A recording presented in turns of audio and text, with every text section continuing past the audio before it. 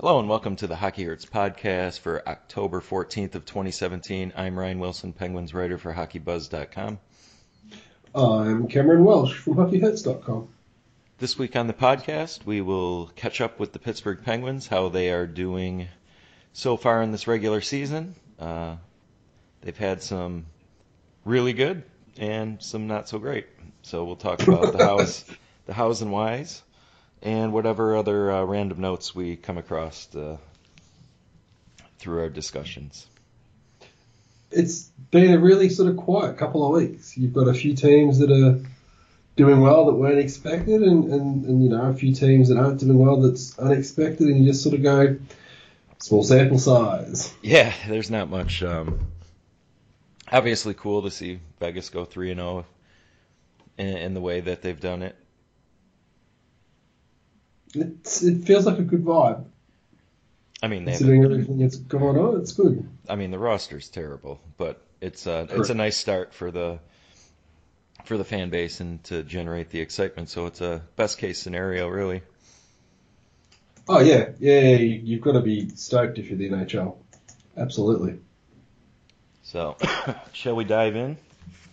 We shall dive in. Which part of Pittsburgh's bad play do you want to start with first? Sometimes it's bad, sometimes it's good. I think they've had 5 games, right? Correct. They've been giving up a lot. And then in the Nashville and Washington game, they really clamped down and did a nice job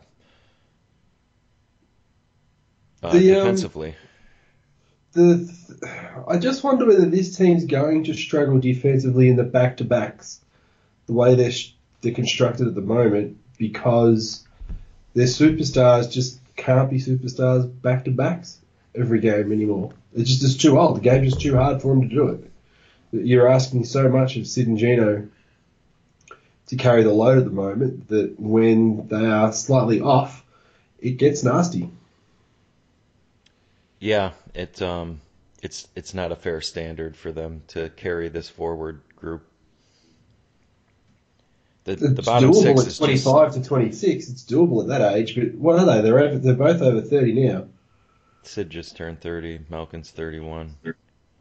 Yeah. So this is fine when you've got, the age of Connor McDavid on your side, but these guys don't. They need a bit more of a balancing out of their roster.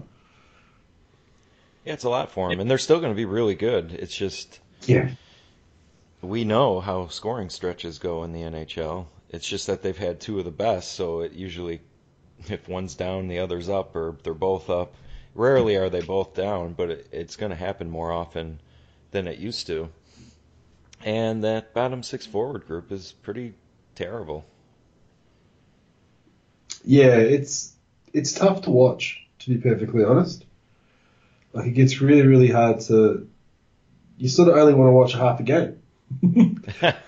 Yeah, I was looking at the score sheet from the last game, and Ryan Reeves played a whopping 3 minutes. And you got, I think, Scott Wilson and Tom Kuhnhackl sitting up in the press box. I thought Kuhnhackl Not played in that that game. What's that? I think Kuhnhackl played in the Tampa game, didn't he? Did he? Oh yeah, he I made the think nice so. save. Yeah. Anywho, Archibald maybe is who I was Archibald, thinking of. there's Archibald and Wilson. That still stands. The statement you're making still stands. Like, what are we doing in 2017 where you're playing a guy 3 minutes a night Against a Tampa team that on a doesn't have any. back-to-back? The back end of the back-to-back. So my thing here with this is, it's like, are they playing Reeves to deter Callahan from doing Callahan things? Because I can't see how that's going to stop Callahan from doing Callahan things. And it's not a playoff game, so I can't see him doing it anyway. 3 minutes, unacceptable to have on a back-to-back rostering a guy against a speed and skill team. Yeah. It makes no sense. Nope. And I don't expect it to stop, but it should. It's it. I think since our last podcast, Reeves had his that Nashville game that everybody lapped up. Oh, yeah. The game that made him a cult hero. Called hero to the lowest common denominator fan. Yes. Correct. Um, he Sid and Gino took abuse that game, right? Yeah, severe. Yeah. Sid got hit in the head by Hartnell with Reeves standing right there. And he got in It's a couple meaningless fights, and the crowd ate it up on a Saturday night, and he did score. I'm not going to criticize that. That was a good tip. It was a very good But tip. that's not going to be the norm. Like the goals aren't going to be happening on a regular basis. Just look at him out there. He can't play. No. I think that's kind of what frustrates me the most about players like Reeves is that they become fan favourites and then To who though? I mean, really. no, it's the guys that call up the sports radio programs and all that sort of stuff. It's the guys that get Those assholes that listen to podcasts too. Those assholes, right? You know what I mean, though? Like, it's the Mark Madden common denominator. Oh yeah, And he plays people like a yeah, fiddle. yep. And the thing is, though, he has influence in the people that are in Pittsburgh that watch the sport. I mean, say what you like, say what you will about him, whether you agree or disagree with the way he thinks with hockey, or whether he is literally just trolling everyone. What he says matters. It has a say in what happens in regards to the way the fans of Pittsburgh think in the city. And, you know, if he gets on board with Reeves, then you're going to be clapping that common denominator again and again. And the game of hockey itself doesn't move on. A club like Pittsburgh, who has all the reason to play high event hockey at the moment, still gets someone like him on their roster to quote unquote protect a player and can't, then the sport's never going to move forward. Yeah, the 3 minute thing it bothered me. It should. You're right. It's a back-to-back with a Gino that looked a little bit knackered and then has even come out after that and said, yeah, I've struggled to get up for back-to-backs at the moment. And it's like, okay, that's not great considering that, you know, somebody only played 3 minutes that should have at least been playing 8 or 9 on a full flight. Yeah, 8 or 9. I'm not looking for 15. But he also, that 3 minutes, that brings, and if you want to really get into it, I'm not a fan of penalty killing specialists, obviously. But, like, he's not even doing that. Yeah, he's not making up. He literally played 3 minutes of garbage 5-on-5 hockey. So, I mean, that seems a little bit... Again, it's the fourth line. It's not the make or break in October, but it's something worth paying attention to. Is he going to dress every game? If so, how many of the games are going to look... I mean, Tom Sestito gets more minutes when he gets in. Yeah, that's weird all in itself. Yeah, the sooner that experiment dies, the better, but I'm not holding my breath.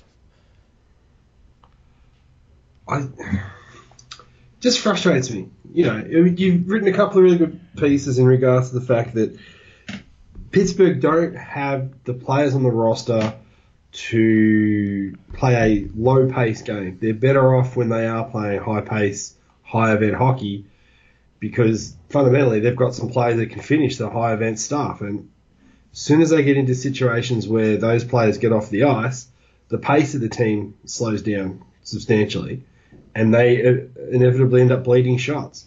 I'd rather have them shooting stacks and bleeding shots rather than not being able to generate anything but still bleeding shots.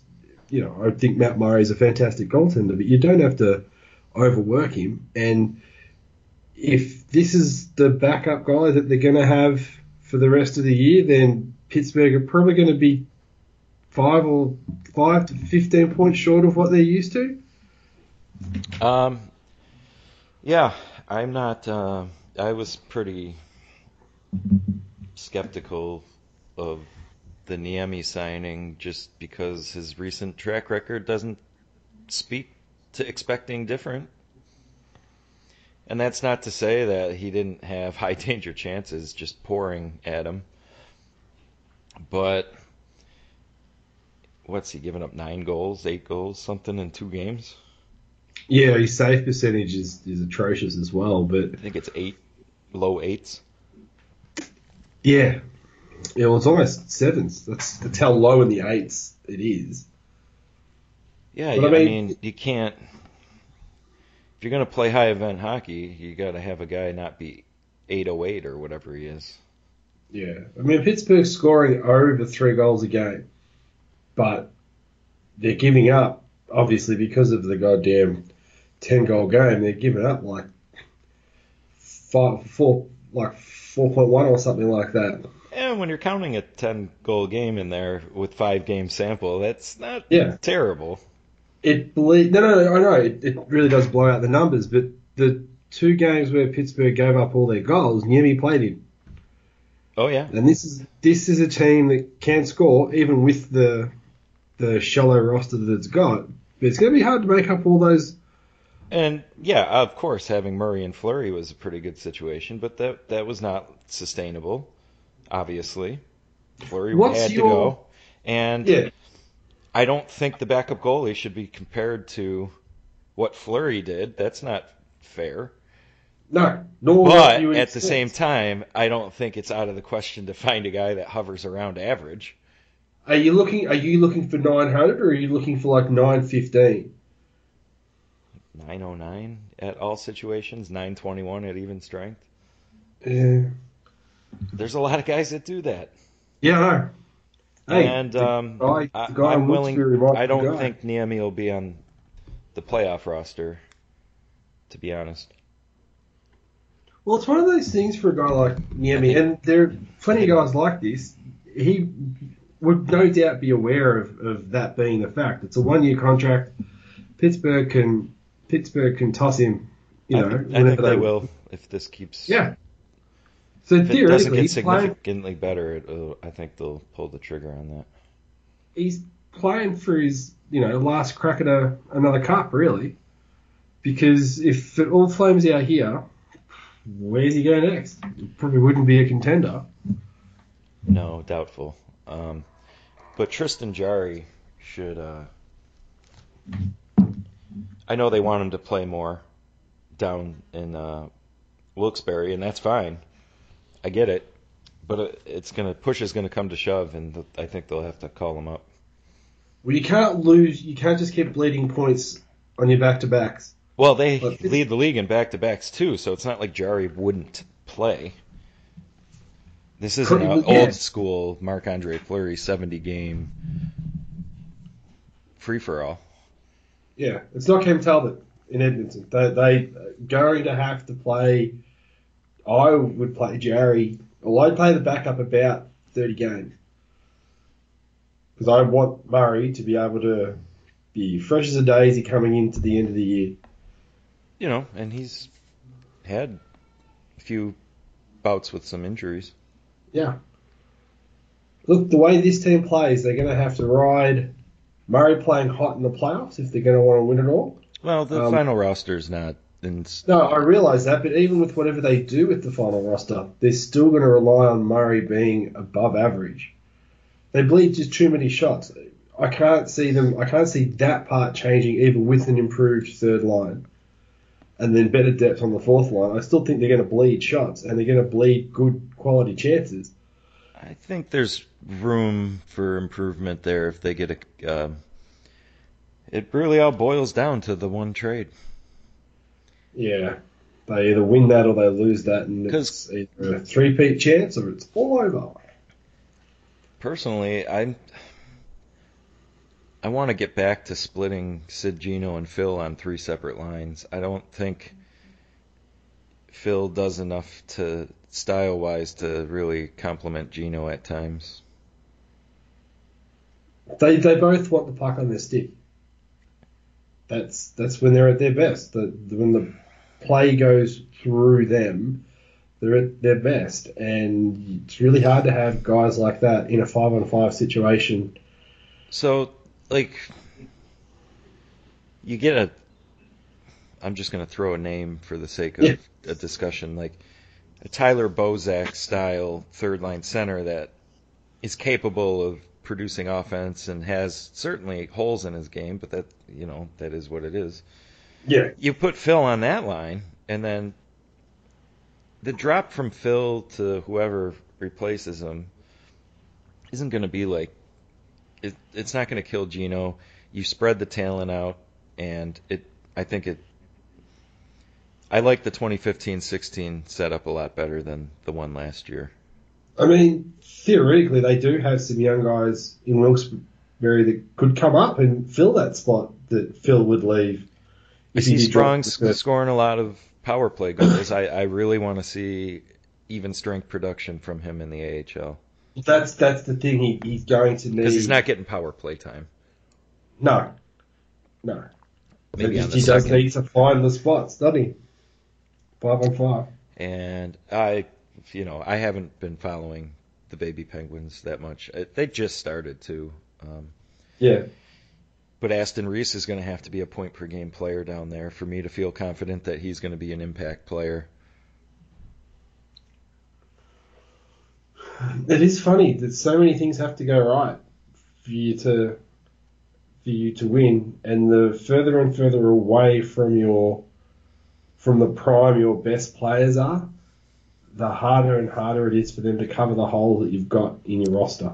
I mean, they got a gift with Gensel. He's superb. Oh, yeah.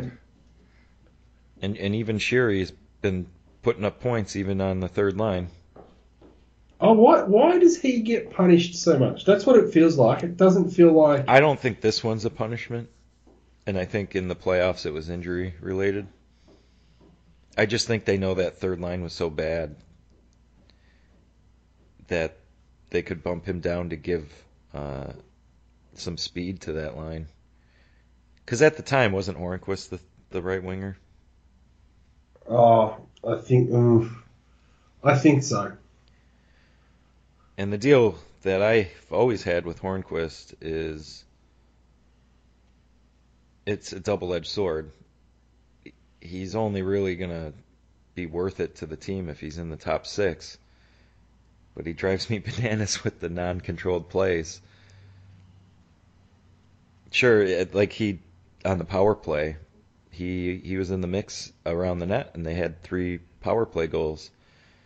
But I'm not so sold on the fact that it was unique to Patrick Hornqvist being there as opposed to Gensel. It was they got the puck to the net area and let guys battle for it, and I think Jake Gensel's proven that he's just fine there.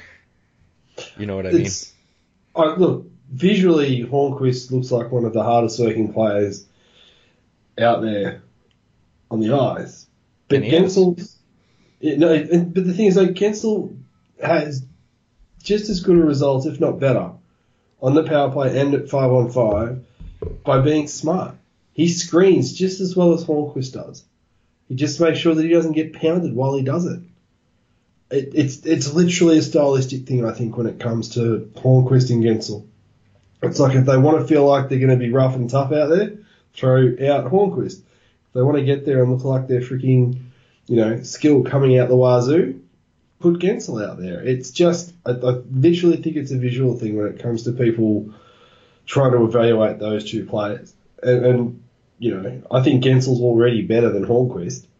It's just that Hornqvist has that. It's not really that close either. No, but Hornqvist always gets that.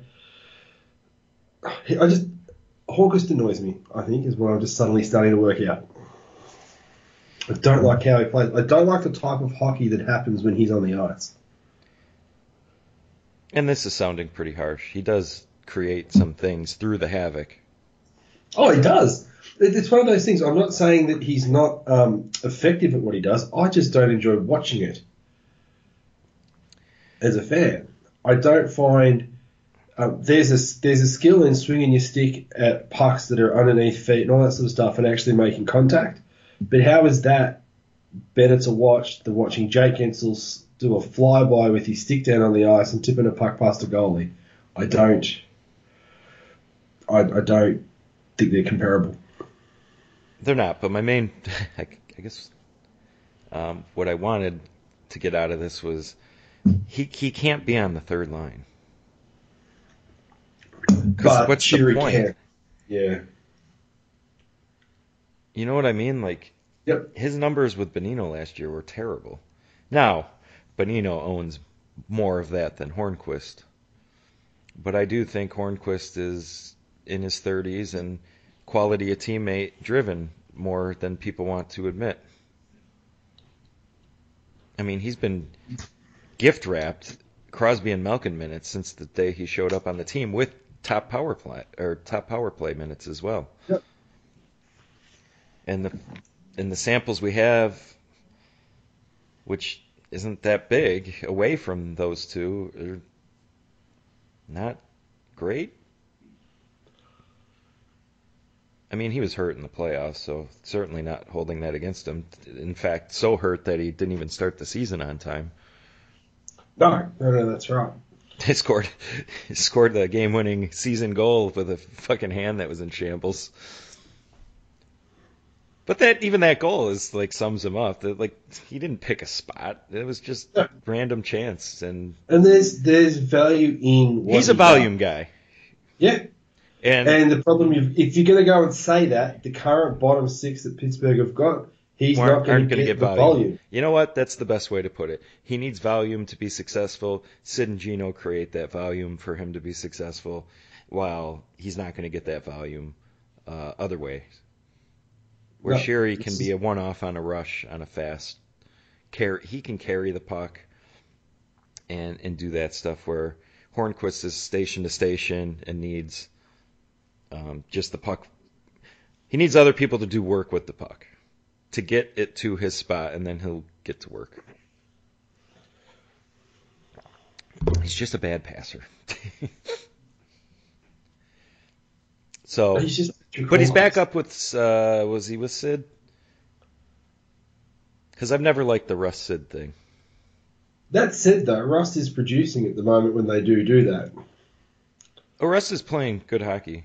I just, I would bump Russ down to that third line if you're going to put Sheary there, and bump Hornquist up with Gensel and Sid. And now, you know, I've not seen enough of McKegg to feel strongly at all about anything, except that he's a decent enough skater. But you got Sheary and Rust on your wings. That's not too bad. No, you've got something to do. And you put a real third line center there. Bump McKegg down and get Rowney the hell out of there. You know, there's potential for the roster, but I don't know what they give up to get the third line center at this point in time. I honestly, man, if they could move Hagelin, because he doesn't do shit. You look at the cap room that would be needed. It would have to be someone like him.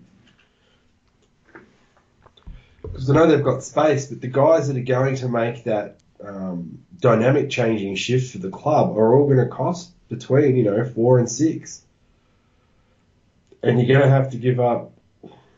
You're going to have to give up futures for it as well. Like, you might have to bleed a Sprong or someone, do something crazy like that if you're going to do it, or give up a lot of first or second rounders in the next couple of years. Oh, those are going to be gone. And this is the thing. They're going for a 3. They just gave up a first rounder for Ryan fucking Reeves. So, is he going to become the new Brandon Sutter in the sense that whenever he said it's drink, is he only a drinking rule? No, I don't know. But I don't think they're going to be making too many early draft selections in the next few years. No, and how many first round picks has Rutherford made? What, with Pittsburgh? Not many. I don't think he's made any. I think there's got to be one. Was Sprong? He was a second rounder, wasn't he? Sprong? Yeah, he was. I can't think of it off But the top of my head, but as the a point fan, stands. yeah.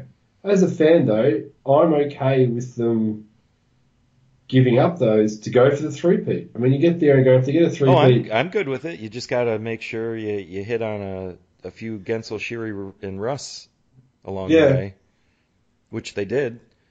And the thing is, though, when it becomes apparent that the core talent that's driving this push is over the hill, you got to try and move them on. Like the only person I can see them not ever trading is Sid. That's it. I can see Letang going. I can see Malcolm going as well. And as much as I don't see that. I see Malkin going back home. I don't see him leaving for another. so, if that's the case, Pittsburgh end up with nothing back for him, and they end up in the the Sedin situation. Yeah, but you know what? We're not there yet. They're in the middle of a three-peat. It's a way away, but that's what's going to happen. It's how you recover those. You know what? That's the First price and of second doing round. business the last 13 Correct. years. Then Yep. so be it. Because how many teams get to have that? Now, depending who's at the helm, you can lessen the blow of exiting out of the Sid Gino era. Correct. It doesn't have to be a complete gong show where they're, Nope. uh, the Edmonton Oilers from the last decade. It's just smart recuperation of those assets you give up. Just find a smart way to get them back as you go through that downward slide of those guys being ridiculous. You gotta get lucky in the draft. Uh, Pretty much. The way this league is set up, you gotta get lucky in the draft, and they're not going to be tanking anytime soon. And even if you tank, it doesn't really work anymore. Ask Colorado. Yep. Hell, even Vegas, the new franchise. What were they? The 6th overall pick or some garbage like that? Not a bad year to only get 6 though. No, but you come into the league and you have like really good odds, as good as anybody for like the first, and you drop all the way. The 6, yeah, it doesn't help. I get what you're saying. So it's random chance at the draft where you select now. Restricted free agency prevents teams. Pittsburgh's biggest thing to transition from Sid and Gino will be if they get rid of restricted free agency. Then you can get more clever in recuperating talent. Be interesting to see what happens at that next CBA, whether Right. they do get rid of that or not. Every Penguin fan should be rooting for the RFA status to go the hell away in the next 5 years. And really everybody in general, because these kids coming into the league should have a little more say in their career than they do. Yeah, it'd be nice to see, but I don't know. Yeah, I agree. I'm not expecting it to change, but we've talked about that a lot, and I'm not budging off of that stance. No. So another thing I had written down, I got Justin Schultz on here twice. Shall we go power play or even strength? Go on the PP first. Okay. I'm not an anti-Letang on the power play person per se. Yeah. I think he's wonderful in assisting the breakout and controlled entries, which is huge on a power play, especially a skilled one. If you can get set up, and get more looks, that's obviously good. The problem I have is his body language never tells me I'm shooting, and it needs to. Doesn't always have to shoot. I'm not looking for him to just be firing blindly like Brent Burns. But everything you watch, I'm deferring to the Gino or Phil. And the penalty killers don't respect the shooting lane anymore because they don't have to. And now you have a perimeter power play. And Letang, he's an amazing skater. When he gets the puck from Phil on the left point, he should walk that line hard with the puck in a shooting position. And if you're going to put fucking Patrick Hornquist in front of the net, who literally will not contribute to the puck movement out there, you'd better fire some pucks towards the net. Like, if Hornquist is the guy, you need to have a shoot first power play. Otherwise, I don't know what you're doing, because you're playing 4 against 4 at that point. Right? He stands in front of the net. They don't even do that center ice passing outlet that they used to do with Neil. Neil used to be the middle guy. Yeah. And when they got into trouble on the half wall, they'd just do that quick little pass to the middle, and he would one touch it back up top. They don't even do that with Hornquist. He's literally in front of the net, and that's fine. That's where they want him. But shoot the fucking puck. And Letang, for whatever reason, and I'm not looking for slap shots, just hard, kneecap-ish level height to the net where guys can tip the puck down to bounce it, or if they catch it a certain way, have it go left or right, because it's not an exact science all the time. Nah. But my point stands even with Gensel in front. That guy's going to get a stick on everything. Yeah, it's ridiculous. So let him. Actually. Sid's the best tipper on the team, but Gensel's really showing some stuff on that front as well. So Justin Schultz, he'll put it on net, and he'll do it with one-timers, which is fine. I like it. And you know what that's going to do? They're going to start, the PK will respect the fact that Schultz is going to wind up and let it rip with a screen in front, and they're going to overcompensate. And now Schultz can fake a one-timer, put it back in Gino's wheelhouse for that one-timer that I've missed so much. But the reason it's not open is because Letang's never going to shoot, and they know it. Yeah. So the guy on the other side of the diamond is cheating up on Gino. It's the thing. Gonchar just was so underappreciated. He would walk the line, right? Yeah, and would do it. Shimmy. Yep, it was beautiful watching him and Gino work the top half of the power play. And you're exactly right. Schultz looks like he wants to shoot the puck. Letang can shoot the puck, but he wants to distribute. He kind of forgets that if you just he can distribute too, but he's not mixing and matching enough. And that's the thing. He needs to shoot so that like you said, they collapse in or collapse up to him at least. So then Phil or Gino are free to shoot the puck in. And not only that, they know Phil's not going to one-time it. So the penalty killer on that side can cut off that back door down low if like Sid's roaming around. Yeah. The guy on the side, on Phil's side, can sag back into a passing lane and let Phil get the pass from Letang, knowing there's no one-time potential and that he's just going to curl up and around, so they have time to react to that little sequence. And yeah, once in a blue moon, Phil curl and let that snapshot go, and it might find the back of the net. But probability says that's really not going to be commonplace. So they get to take away all the most dangerous passing lanes and keep them on the perimeter. At least that's what I'm watching.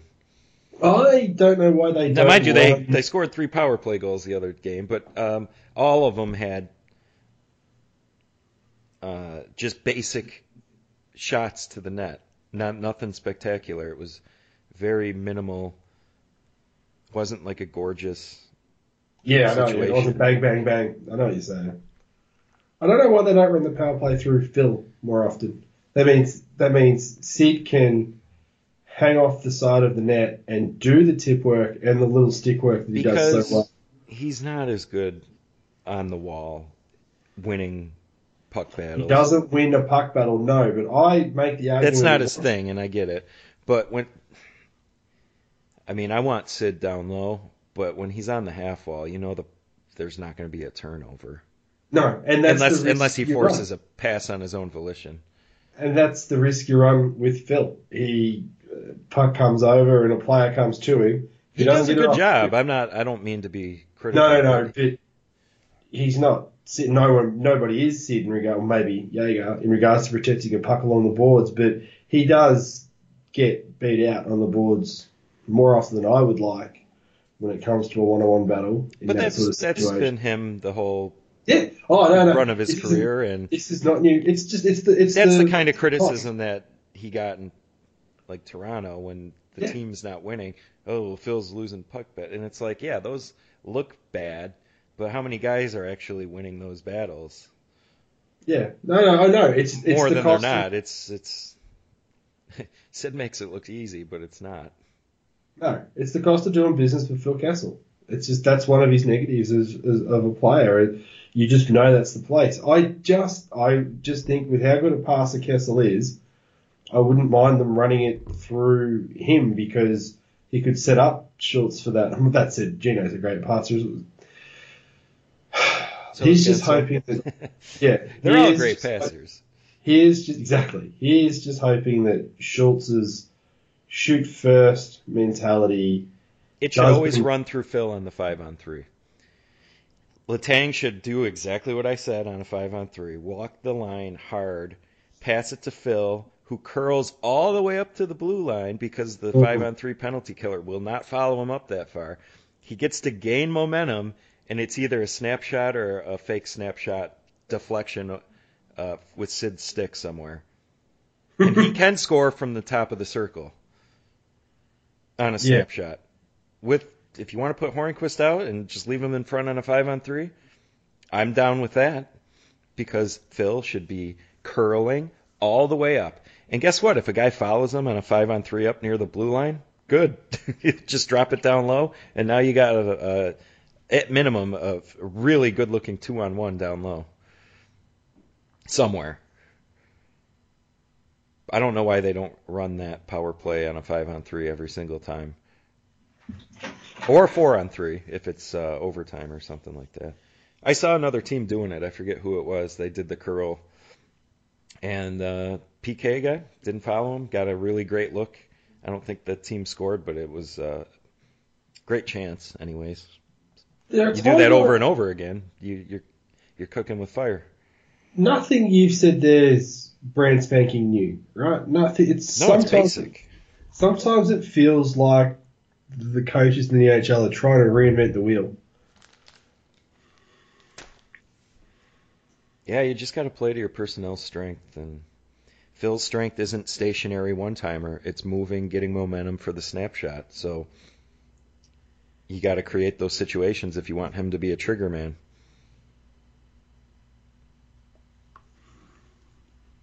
Like you said, because if a guy steps up into his shooting lane, it's because they are afraid he's going to shoot, and he's so skilled at passing, it opens up a passing lane, and he's smart enough to decipher and read and react, and that's why, and that's where I think Phil's at his best on a power play.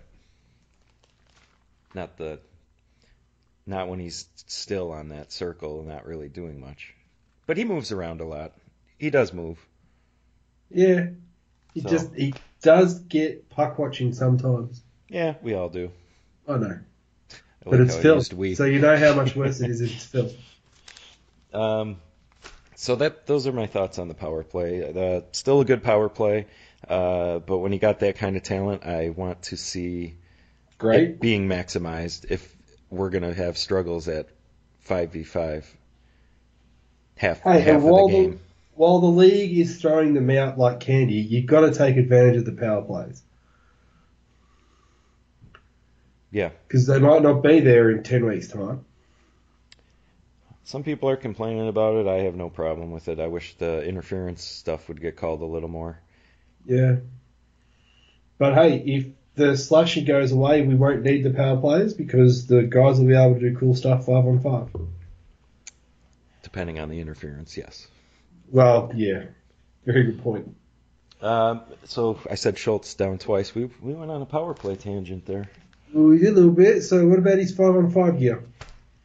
So I have him written down, but it's really an Alimata point. Why are they breaking him away from Schultz? Because Ian Cole got hurt? The top four should be set in stone right now. And that should be that. And you figure out the bottom pairing on any random night. So is he playing with Ruedel? Yeah. Okay, so they have the opinion of Ollie Marta that he is the play driver. He's not. He's not, and it's Schultz. He's never and this is been. the thing. As soon as you take him away from a quality player, he ends up being a mirror of the other player. That's the problem. He's you a put chameleon. him with Letang, and fundamentally, if Marta's healthy, he's probably going to be quite good. It's like the Niskanen thing when he first came into the league. As soon as he has to be the more senior player of the two, the one that's supposed to be doing all the work, it's not Marta's game. He's a Put him chameleon. with Schultz, he's good. He blends. He's never going to be a play driver. I'm very happy to see that he's getting offensively rewarded because that was always his thing early in his career. Yeah. Was that Yeah. really good even strength production, and that fell off a cliff for a multitude of reasons.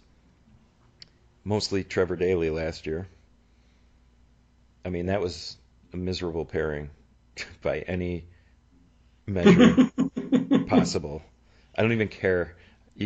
Eye test, whatever stats you want. That was a terrible pairing. And then you get the early returns on Schultz and Mata, and they've been good.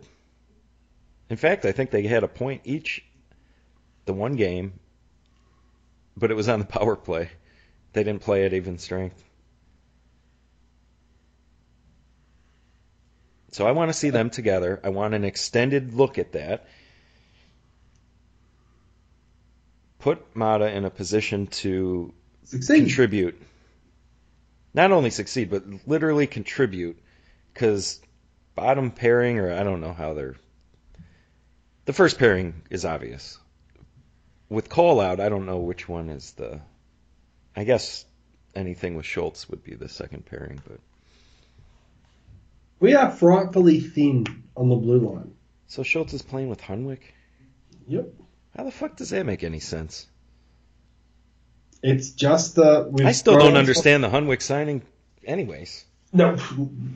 The only ones that do are the coaching staff, and maybe even they don't, and Rutherford. Because I'm looking at that, and I'm not seeing... What's he make, $2 million? Are you not smelling what the Rock's cooking on this one? I just... You could get similar production from a league minimum contract and have that cap space for that.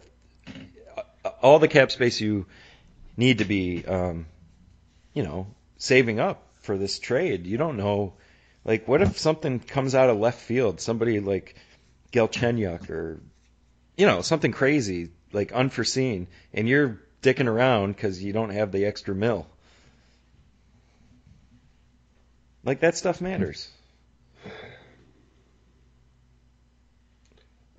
Even Ryan Reeves is a $500,000 wasted over the minimum, right? Isn't he 1.1?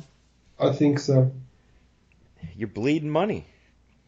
$1.5 million in cap space. And you're not getting anything for that $1.5 million you spent over.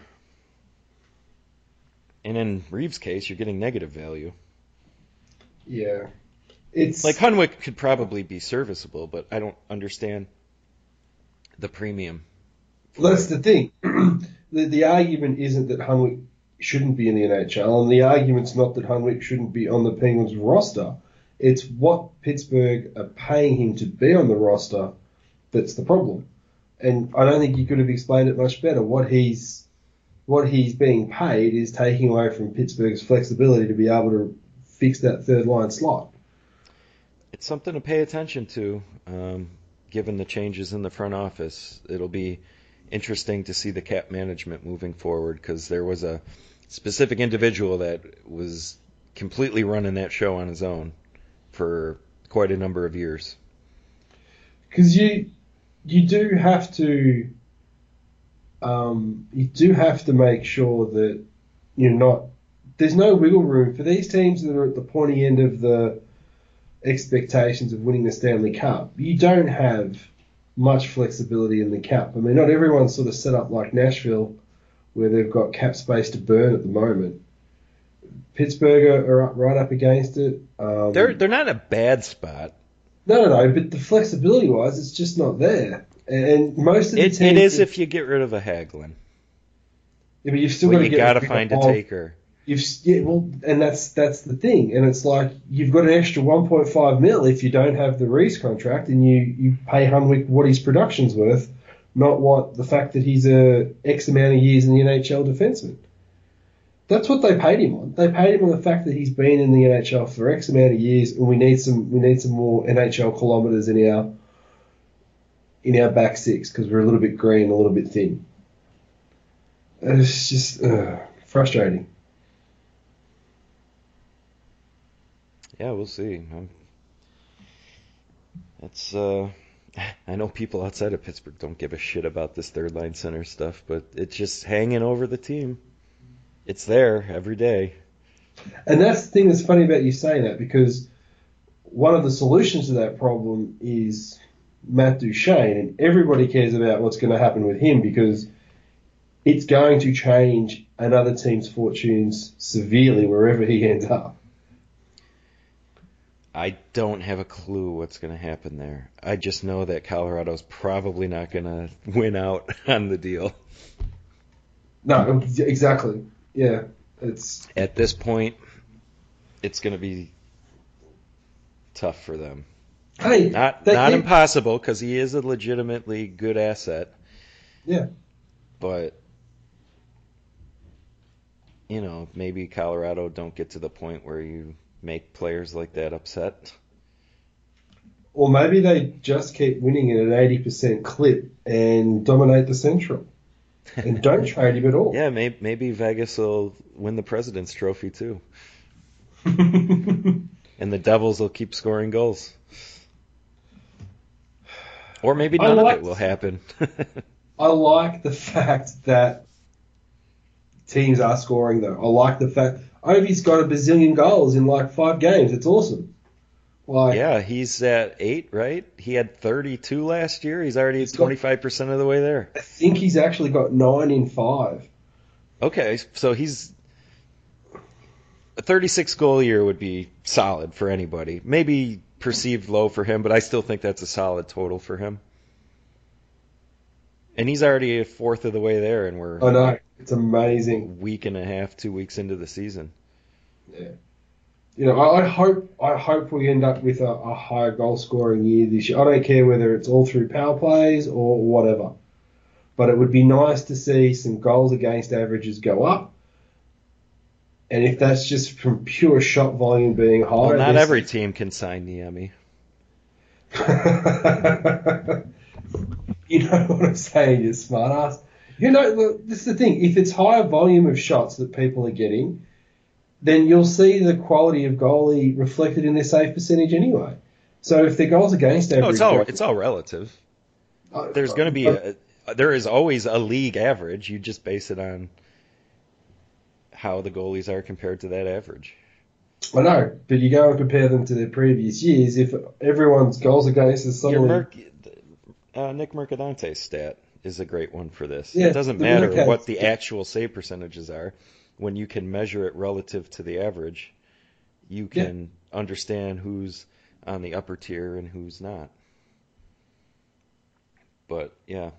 I'd love to see those goals against averages go up. Yeah, it's been nice to see Ovi pumping them in. There's been some fantastic goaltending in amongst that. It's not like the goaltending's gotten worse. I mean, one of the reasons Jersey has been winning their games is that Corey Schneider has been Corey Schneider until the game they just lost. So yeah, I wonder, this might be one of the last years he is that way.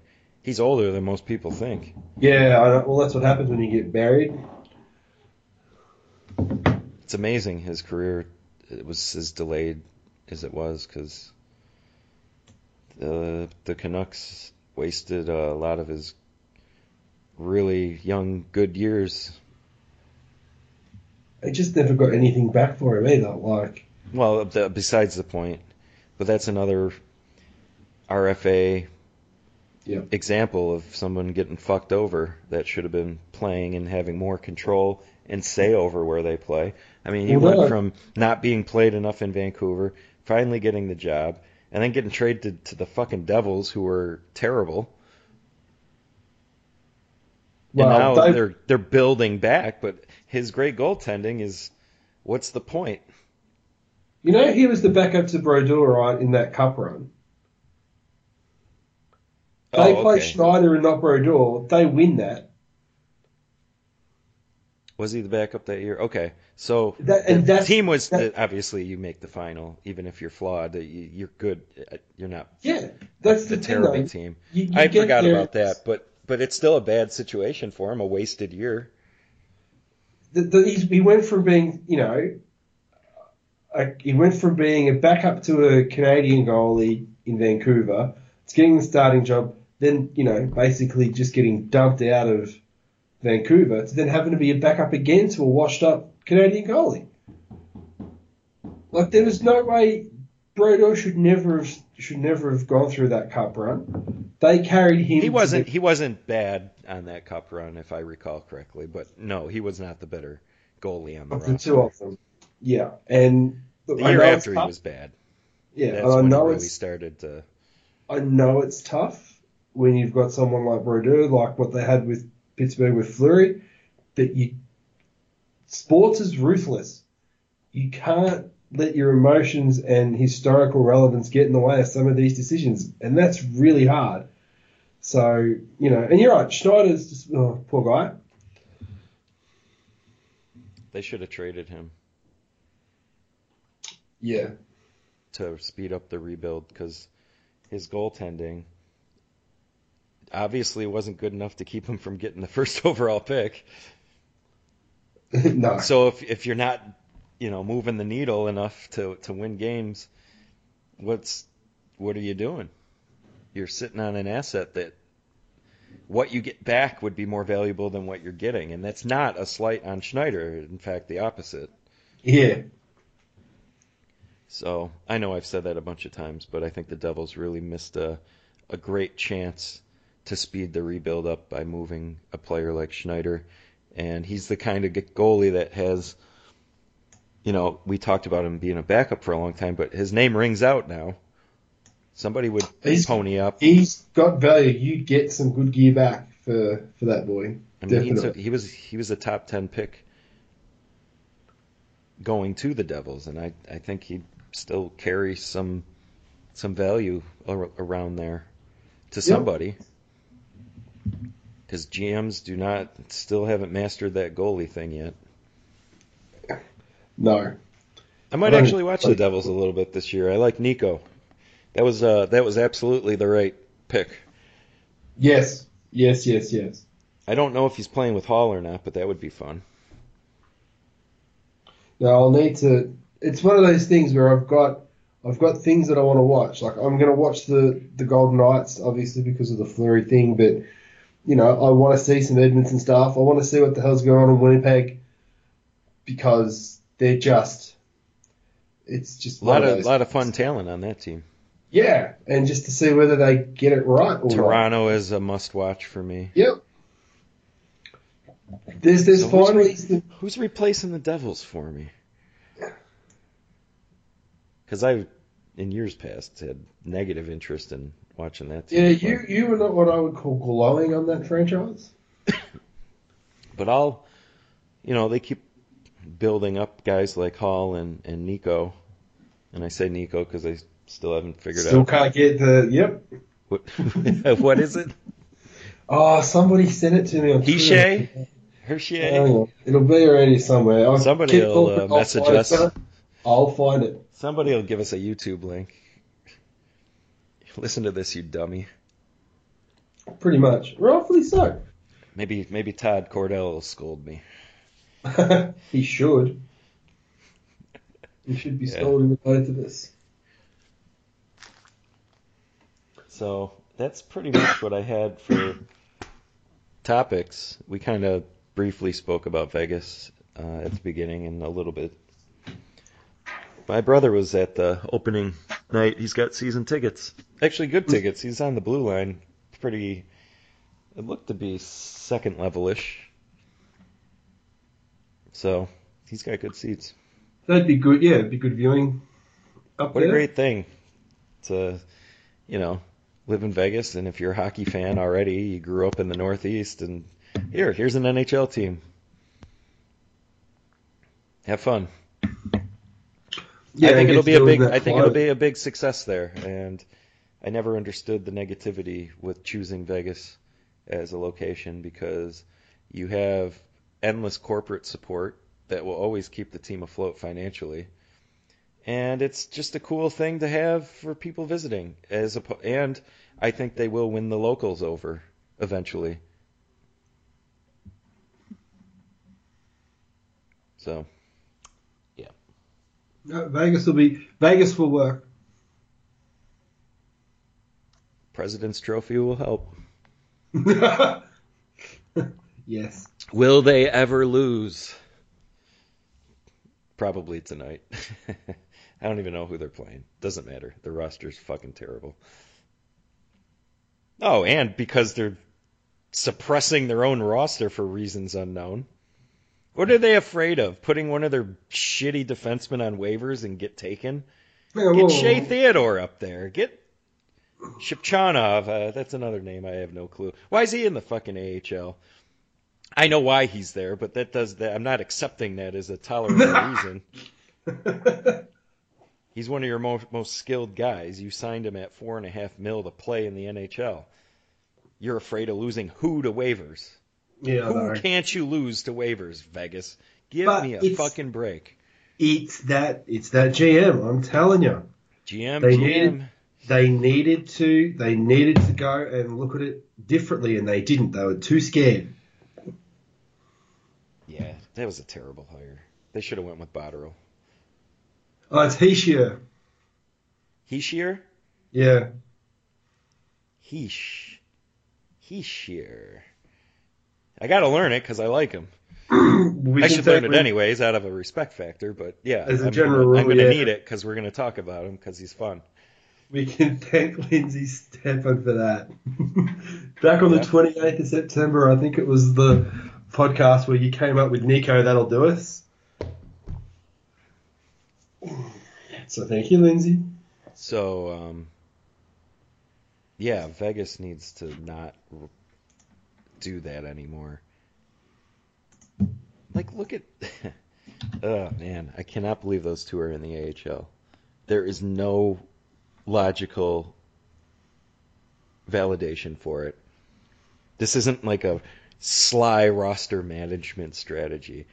He's literally afraid of losing a replacement player, involuntarily keeping better players buried. And he's not getting any cap relief.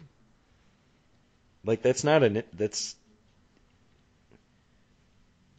Shipchanov is making $4.5 million regardless of where he's playing.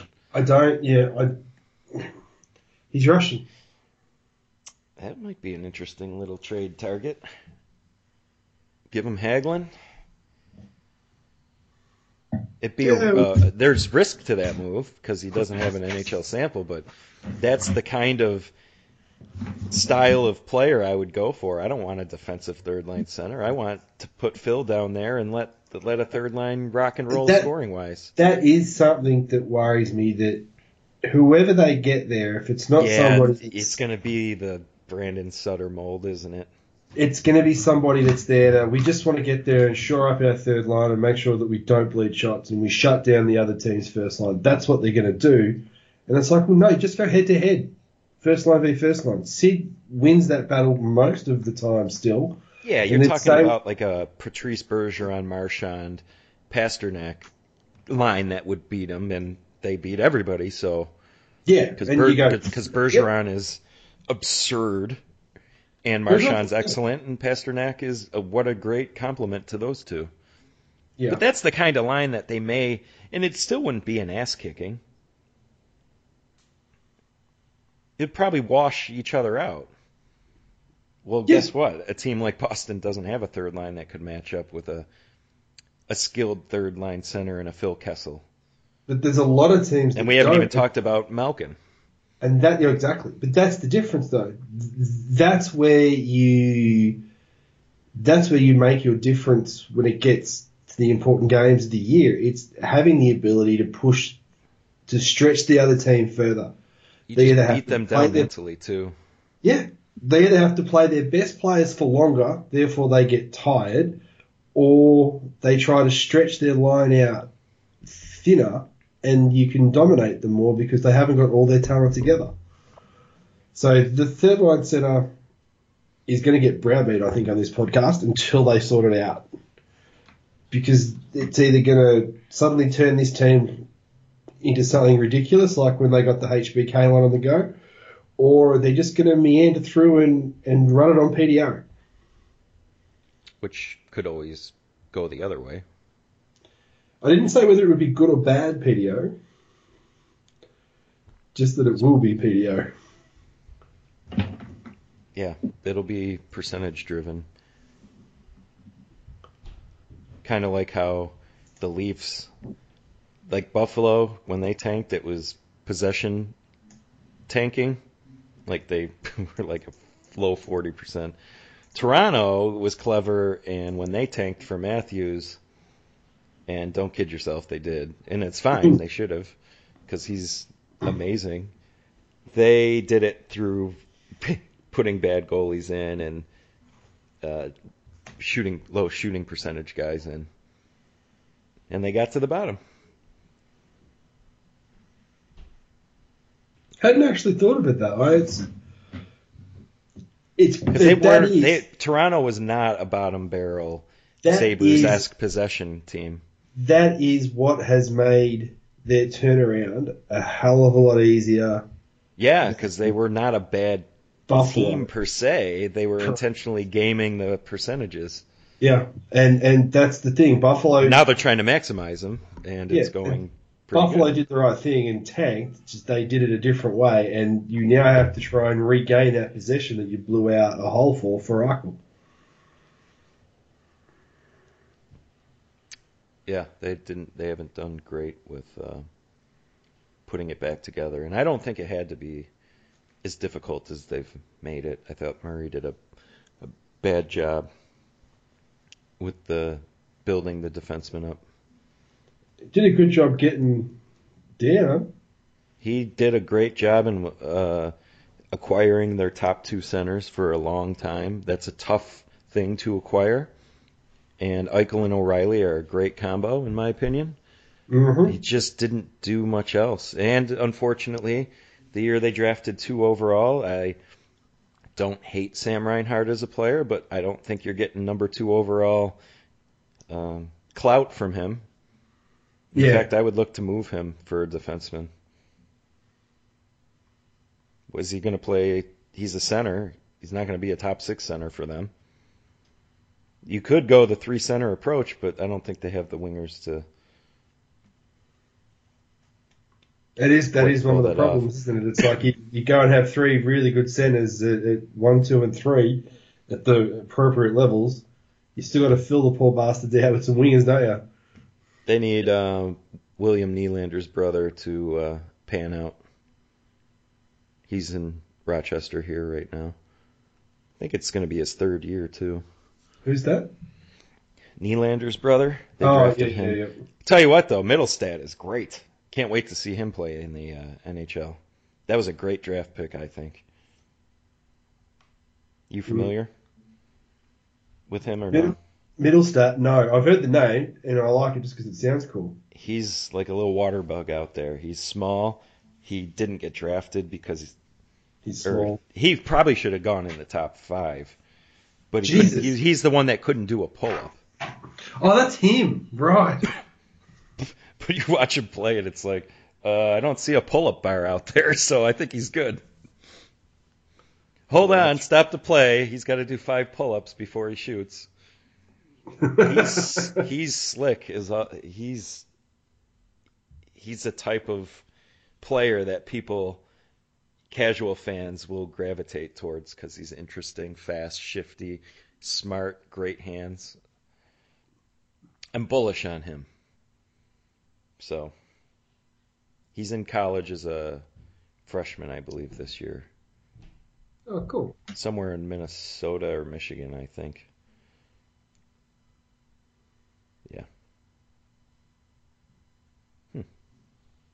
All right. I think Not we're bad. done. Not bad for no game plan today. Yeah. It's also hard. Like, we're 2 weeks in. Nothing's really happened. I mean, We joked about Vegas going undefeated and stuff like that, but it's tough to be confident about anything that's happening right now. well, I don't expect the Rangers to be bottom feeder in the Metro and bleed as many goals as they have. Yeah, I mean, we're just going to have to let things play out a little bit here and go from there. Yeah. All right. Well, I got nothing else. Nope. You can find him on Twitter at Gunnerstall. You can find me at Walshy66. You can find his stuff at hockeybuzz.com, and anything that's not directly hockey-wise, you can find it at hockeyheads.com. I'll do some writing there. Some suspension stuff starting to come up because players are competitors and they cross the line. Tom Wilson's eventually going to return, so you might get an article from him at any given time. Yeah, well, that's a guarantee. That'll be 3 in a year if he does that. In the month. Yeah, well, yeah, you're exactly right. You can find us on Facebook. You can find us at Patreon, so it's patreon.com. Hockey_Hertz, I think, is the web page. Have I missed anything else social-wise? iTunes rating. I won't tell you how to find the podcast. That's pointless. You're already listening to it. But, just click a star. If you want to write something, great.